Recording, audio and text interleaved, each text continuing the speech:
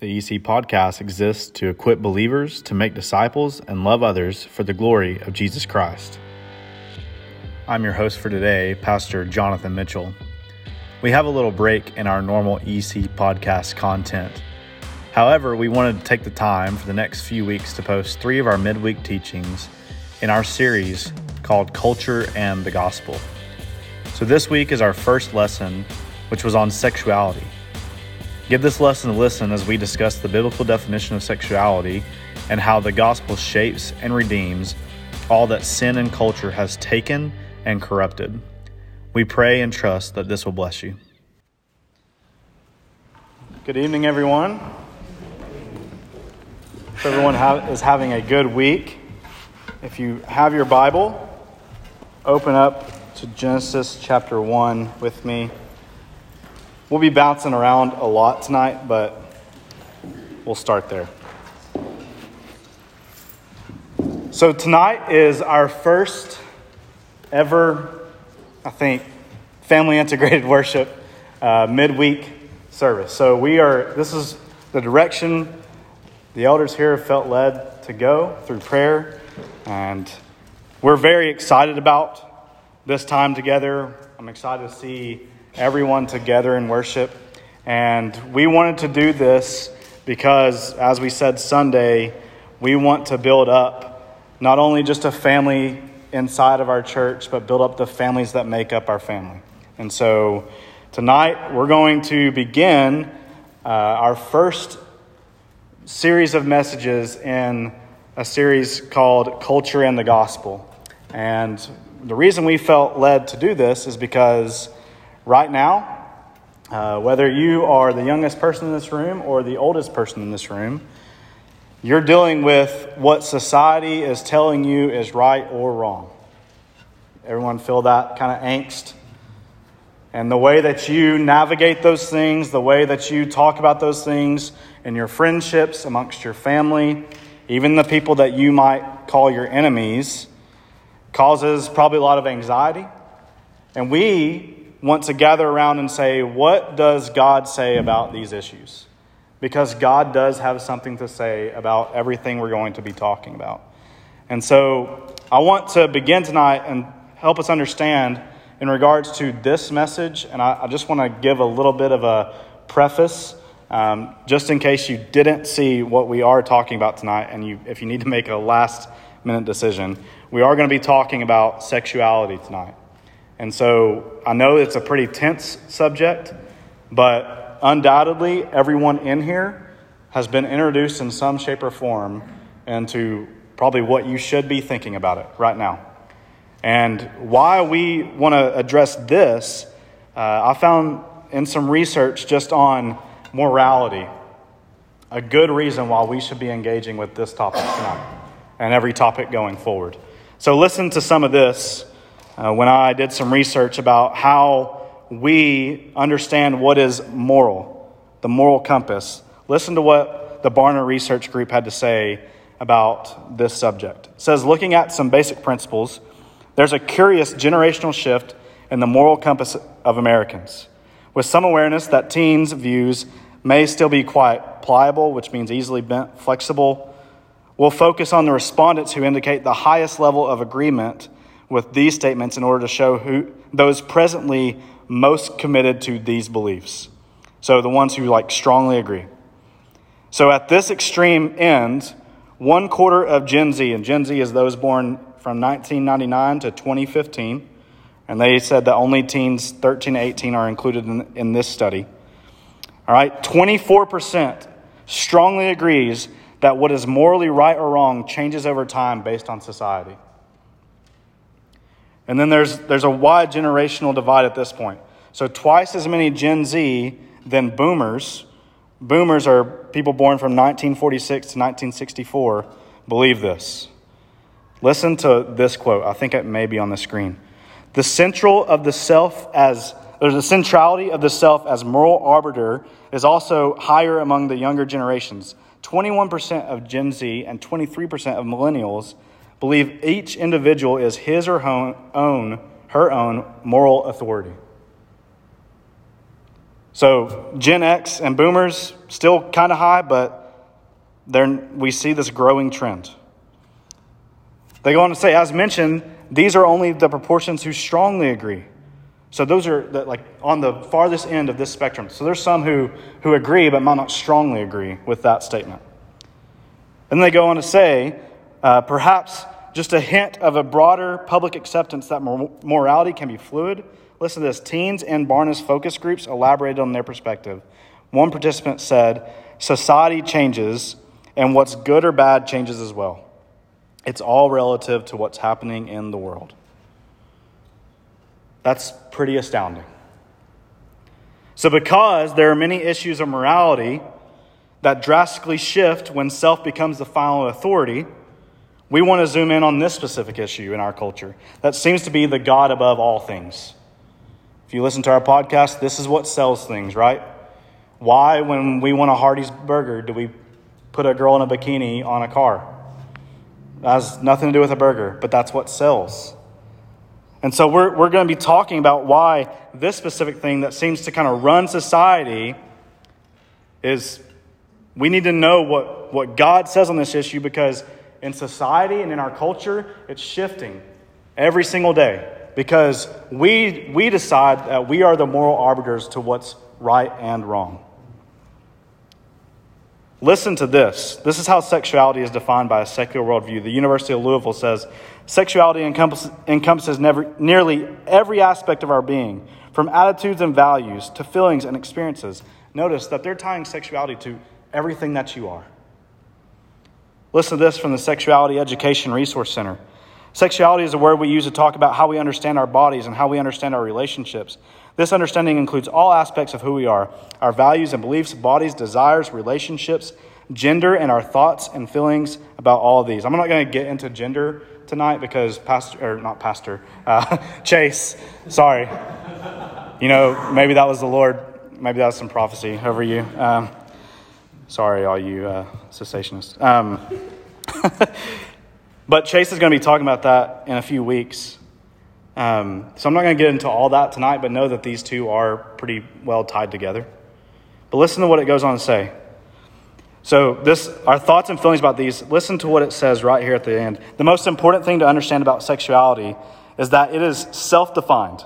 That is, that every person is allowed to talk about and understand their own sexuality in their own way that makes sense to them. These are leading voices in our world telling our children and everyone else, this is how sexuality is defined. So this is where we want to intersect our thinking tonight with what the Word of God says. As Christians, where the rubber meets the road on this issue is not our personal feelings about this. It's definitely not our culture's understanding of these things. What matters is not how you feel, how I feel, or how anyone outside these four walls feel. What matters is what God says in His Word. And this is why, because in Psalm 100, verse 3, it says, know that the Lord, He is God. It is He who made us, and we are His. We are His people, the sheep of His pasture. So who is God? Who made us? If the Lord is God, and He is, if the Lord has made all things, and He has, then we submit to Him and His design. So we say this when we talk about marriage, and we'll talk a little bit about marriage tonight. We say this when we talk about roles and relationships. We say this when we talk about enjoying hobbies. We say this when we talk about serving and loving. If the Lord designed and created all things, then what He says goes. It's our responsibility to submit to Him. So listen to this definition of sexuality. This is from the Gospel Coalition. It says, a Christian framework for gender and sexuality begins with understanding that each find their origin, structure, and purpose within God's will for creation. Gender and sexuality from a Christian perspective are enchanted realities with divine meaning and purpose. They go on to say that sexuality is designed by God and for God. Think about Romans 11:36, for from Him, through Him, and to Him are all things, to Him be glory forever and ever. Amen. So it's not just something that I get to decide and what I do with it. That's what it is. They go on to comment on that sentence. They say, in light of redemption, the original design and purpose of gender and sexuality are reaffirmed and heightened as the New Testament explains their telos, to reflect the Christ church union. The assumption that gender and sexuality are ordered by God and for God stands in stark contrast to modernity's view that divinizes, which means make a god out of, gender and sexuality, understanding both to be ordered to and determined by consent and human will alone. So what the Bible says versus what society and culture says you decide. And what you decide, everyone has to respect. And so if Pastor Aaron thinks something about himself, I have to respect it because that's how he feels. And if Dakota feels something about himself, the same. And it's all just whatever you want it to be. What the Christian says is God made it for his glory. It's by him and for him. And what he says goes. So I would say that before anything tonight, before we dive into what sexuality is, we need to understand that our struggle, especially on this topic, it is not so much a battle of our feelings, but a battle of what our authority is.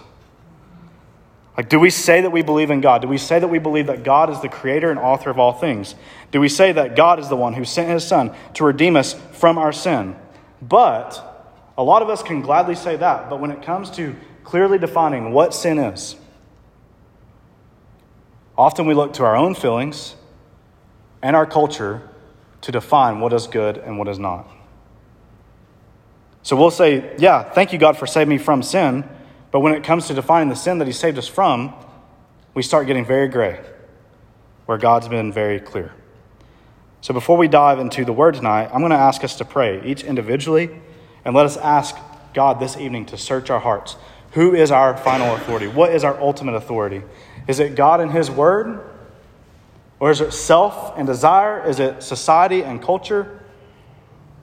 Who or what is our final authority? So will you pray with me?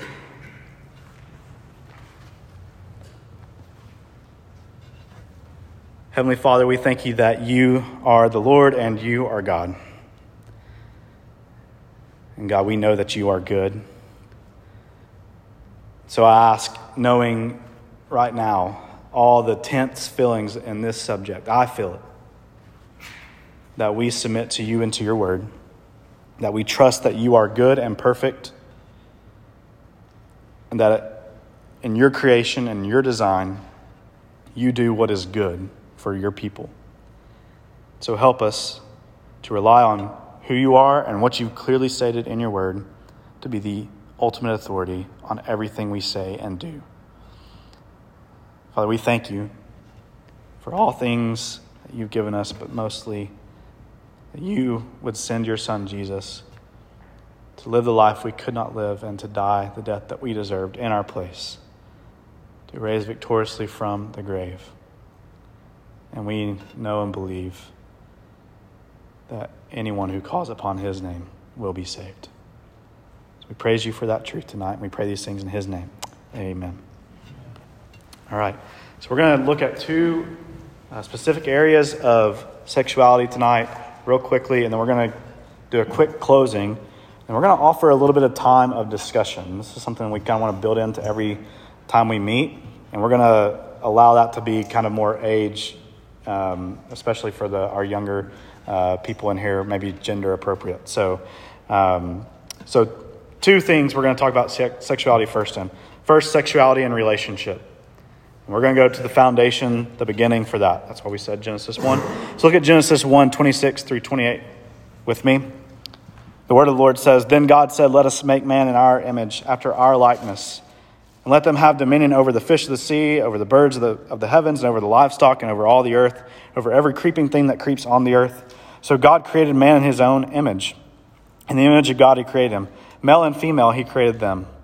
And God blessed them, and God said to them, be fruitful and multiply and fill the earth and subdue it. Have dominion over the fish of the sea and over the birds of the heavens and over every living thing that moves on the earth." So as we said before here, this is kind of a 30,000-foot view of creation. And Genesis 2 is a real zoomed-in view of creation. So now look at Genesis 2. Flip maybe a page or two. In verse 20, you have God's already created Adam, and it says in verse 20 and following, "The man gave names to all livestock, to the birds of the heavens, and to every beast of the field. But for Adam there was not found a helper fit for him. So the Lord God caused a deep sleep to fall upon the man. And while he slept, he took one of his ribs, closed up its place with flesh. And the rib that the Lord God had taken from the man, he made into a woman and brought her to the man. Then the man said, this at last is bone of my bones and flesh of my flesh. She shall be called woman, because she was taken out of man.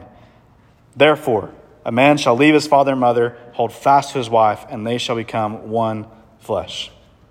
So from these texts and the creation narrative, we see that God creates. We didn't read all what God created, but God is the creator, as we've already looked at, heavens and earth. And then he creates man, and he creates them male and female in his image. And in his infinite wisdom, in this divine declaration, God brings Adam and Eve together to be joined in relationship and to become one flesh, which we know as marriage. So God creates marriage and defines marriage. So by God's design, look at this, marriage is between one man and one woman. The Nashville Statement, which is something that's going to govern our discussion after this, says this in Article 1. God has designed marriage to be a covenantal, sexual, procreative, lifelong union of one man and one woman as husband and wife. And it is meant to signify the covenant love between Christ and his bride, the church. So marriage is not a test drive for like a car. Marriage is not just some ho-hum thing. Marriage is a covenant before God and with your spouse that is sexual, procreative, and lifelong.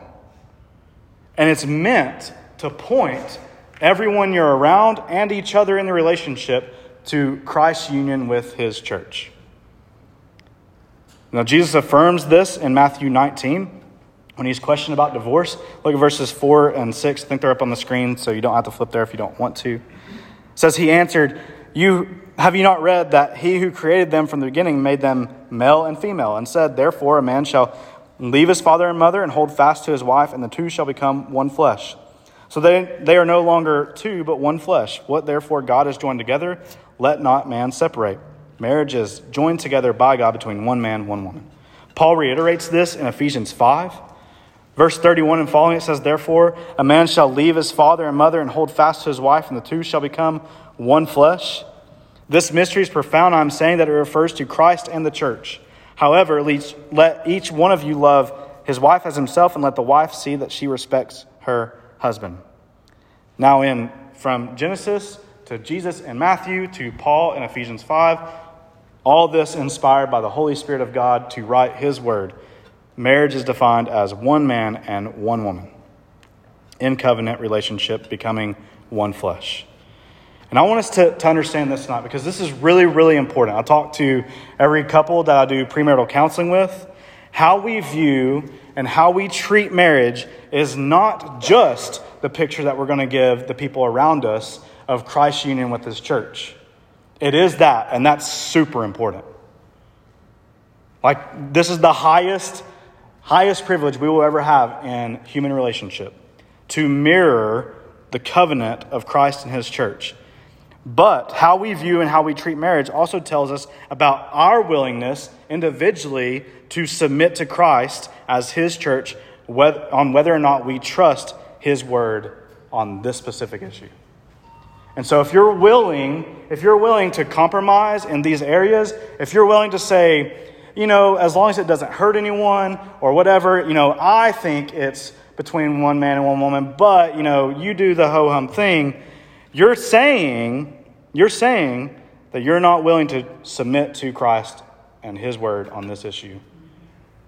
And you're not mirroring a covenant love. It's a dangerous thing to decide what is true or not on whether it hurts someone else. Amen to that? But what I find so interesting about this is we're willing to say, well, as long as it doesn't hurt anyone, it's okay. But we're willing in that statement to trample on God's grace in the process. God's been gracious to give us his word, to reveal what is right before him and wrong before him. And we're willing, for the sake of feeling and not hurting anyone else, to trample on God's word and God's design. and say we have a better idea of human relationship and marriage than he does. So even in this scenario of thinking, I'm not hurting anyone by my own decisions, you're proudly stomping on the authority of God's word. God forgive us for that. And I've heard a lot recently because I thought about, man, do we have time for the rebuttals? Not a lot, and I want to point you to one of the best ones. But lately you see a lot of this, like, hey, the word homosexuality didn't even appear in the New Testament until 1946, and it's just something that's been mistranslated, and that's not what it means. Or the word translated homosexuality is actually about adult males that assault young boys. Well, I would just simply ask you to listen to the sermon titled Arsenokoitos by James White. We'll post it on Facebook tonight. And seriously, give it a listen.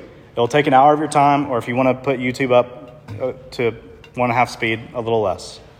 But you will be thankful that you listened to it because, well, he knows Greek a little bit better than me and probably anyone in this room. And it is very, very helpful on this issue. But once again, we're willing to twist and trample on God's word for the sake of not hurting anyone else. So sexuality and relationship we're talking about in this context, it's always, God's definition is one man, one woman in a union. Nothing else. And we can talk about, well, you've even heard it, I've heard it said by a pastor that God whispers about homosexuality. Well, even if you want to go that route, okay, there's not a lot of verses that talk about homosexuality. In every affirmation of what marriage is, it is always between one man and one woman. So no matter how we wiggle, we're still coming to the same conclusion. God's word speaks quite clearly on this subject. So now let's talk about not only sexuality and relationship, but let's talk about sexual activity. Hebrews 13:4. This is a good verse to memorize. Let marriage be held in honor among all, and let the marriage bed be undefiled, for God will judge the sexually immoral and adulterous. Church, you are not free to do whatever you want, whenever you want, with your body. That's not freedom, my friends. Actually, that's being enslaved to your own self-gratification. For the Christian, we submit to God, the creator of all things, the giver of good gifts, like sex, and walk in obedience to him. Paul addresses this subject in 1 Corinthians 6, verse 12. He's quoting a philosophy at the time that all things are lawful for me. But he says all things are lawful for me, but not all things are helpful. All things are lawful for me, but I will not be enslaved by anything. He goes on to say in verse 17, but he who is joined to the Lord becomes one spirit with him. Listen to this. Because you're joined to the Lord, you've been set free to do this. Flee from sexual immorality. When you're enslaved to self-gratification, the thinking that I can do whatever I want, whenever I want, you don't flee sexual immorality, you run to it. But by the grace of God, by the Spirit of God indwelling you, you and I have been set free to flee from sexual immorality. Every other sin a person commits is outside the body, but the sexually immoral person sins against his own body. Listen to this. These are good words. Or do you not know that your body is a temple of the Holy Spirit within you, whom you have from God? You are not your own. For you are bought with a price. So glorify God in your body. Man, what a truth and reality for us to remember. I'm not my own. I've been bought by the precious blood of Jesus. And God commands that sexual activity be experienced exclusively within the marital relationship of one man and one woman. That's when one flesh occurs. So sexual immorality, listen, because this is important, is any sexual activity outside the context of a marriage relationship. So some of us are thinking, this subject isn't really for me. John must be talking to the people that are struggling with homosexuality, and that's it. Well, no. I'm not just talking to people struggling with homosexuality. This is for you too. Because just because your lust is heterosexual doesn't mean it's not a sin against God. Just because your adultery wasn't a homosexual act doesn't mean it's not a sin against God. So sexual immorality is any sexual activity outside the context of a marriage relationship. This is why the writer of Hebrews says, let marriage be held in honor among all, and the marriage bed be undefiled. We submit to God in all these areas. I surrender my sexuality, even if it's something I think I don't struggle with, just because I'm a heterosexual. No, I submit to God. Because my body is not my own. I've been bought with a price. Paul writes, just back up a few verses in 1 Corinthians 6. Do you not know that the unrighteous will not inherit the kingdom of God? Do not be deceived. Neither the sexually immoral, nor idolaters, nor adulterers, nor men who practice homosexuality, nor thieves, nor the greedy, nor drunkards, nor revilers, nor swindlers will inherit the kingdom of God. And then the good news. And such were some of you. But you were washed, you were sanctified, you were justified in the name of the Lord Jesus Christ and by the Spirit of our God. Praise be to God. So in regards to sexuality, there are many ways to pervert God's good design for sexual activity. And any lifestyle that devotes itself to these perversions for the sake of, I'm free to do whatever I want, whenever I want, those people will not inherit the kingdom of God. But those who have been washed, been sanctified, and been justified in the name of Jesus Christ by the Spirit of God will inherit the kingdom of God. And those of us who have been washed and justified and sanctified, we believe and trust that we are not our own. We've been bought with the blood of Jesus Christ. So the fight is at this point whether we believe that freedom is God graciously keeping us from things that will harm us and graciously giving us things that will promote our good for His glory, or if we believe the lie that freedom is doing whatever we want, whenever we want, with our bodies that will ultimately lead to our death. Do you trust God in His good design? So we have sexuality and relationship, we have sexual activity, and then I want to briefly just say this. In regards to identity, it's really scary. Read a book not too long ago where our children are getting asked to identify themselves in regards to sexual orientation, 4th, 5th, 6th grade. And I would just say this simply, what's the goal when we think about the gospel and sexuality? I would say this is the important truth that we need to hear tonight. We need to stop believing the lie that the most important thing about me, the thing that defines me, are the things that Christ has died to redeem me from. A lot of us are living in, we see this in our culture. People identify themselves by their sexual orientation, by their gender, their pronouns, etc. The people of God identify themselves by the blood of Jesus. I think about when ISIS was running rampant. Do you remember that? Like, pretty scary time. I remember when ISIS was really growing, there were videos being uploaded on YouTube so fast every day of them killing Christians that you could watch one before it got taken down. That's how fast they were being uploaded. And ISIS, one of their fear tactics was to go by buildings, by homes and businesses, and identify them with the Arabic letter Nun. I think we have it. It's the Arabic letter. That. Maybe you saw that. And what they were doing was, this home, this business is a Christian home or business. And they were marking it to say, soon you will be exterminated. But what was really cool was, for Christians, this became a rallying cry. And what you started seeing, like on Twitter profiles and Facebook profiles, is people putting this symbol as their picture. And in a very small way, I want us to understand that this is the identity that matters. Like, when people come in contact with me, I want them to know one important thing. And look, I'm proud to be Kara's husband. I'm proud to be Damien's dad. I don't care if people think of me as an okay golfer. I know people think of me as a pastor at a church. But what I really want people to know is one thing. I'm a follower of Jesus, bought by His blood, redeemed, washed, sanctified, and justified by Him. And why would I lead with the caveat of I am a blank Christian? I'm an adulterous Christian. I'm a greedy Christian. I'm a swindling Christian. I'm a sexually immoral Christian. I'm a homosexual Christian. Why would I lead with that when Jesus has died to save me from it? That's what we want to understand tonight. So as we close, I'm going to ask you two questions, and I'm going to pray, and I'm going to allow us some time to discuss. And I've brought this Nashville statement.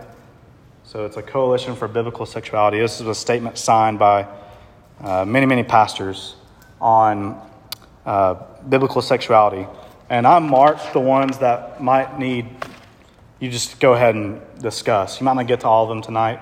The ones I didn't mark are not less important. They're just maybe not directly about what we're talking about tonight, maybe more upon what Chase is in a few weeks. So I want to ask two questions. I want to pray, and then we'll give you time to discuss. Okay? So two questions. Number one, is God's word your authority? Look, I know, especially in this subject, the word might offend you tonight. You know what?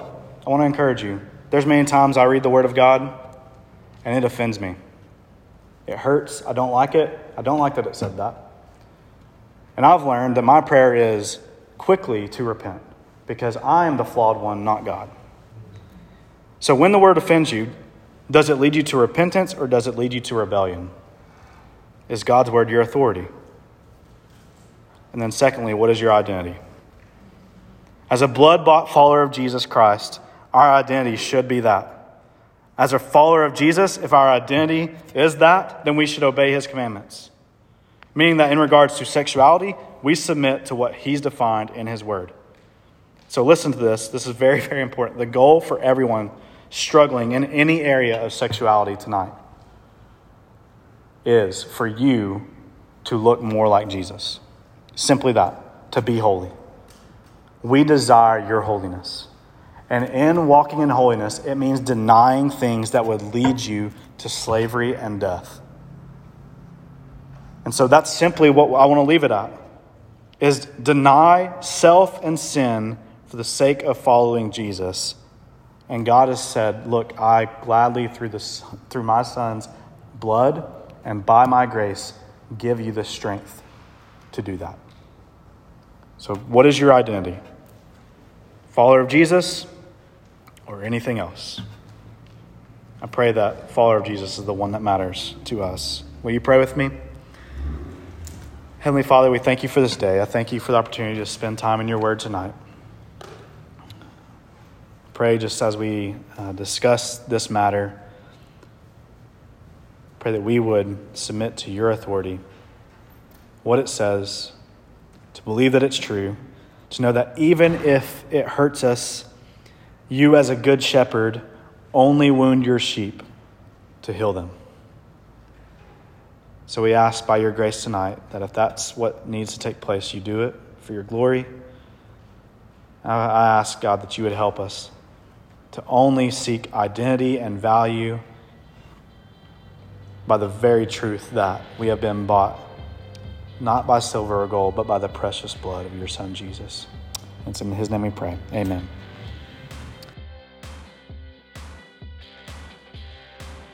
Thank you for joining us today on the EC Podcast. If you do not have a church family, you can join us on Sundays at 10:30 a.m. and Wednesdays at 6:30 p.m. If you are outside the area, we pray that you find a Bible-believing church for fellowship and worship. Until next time, God bless.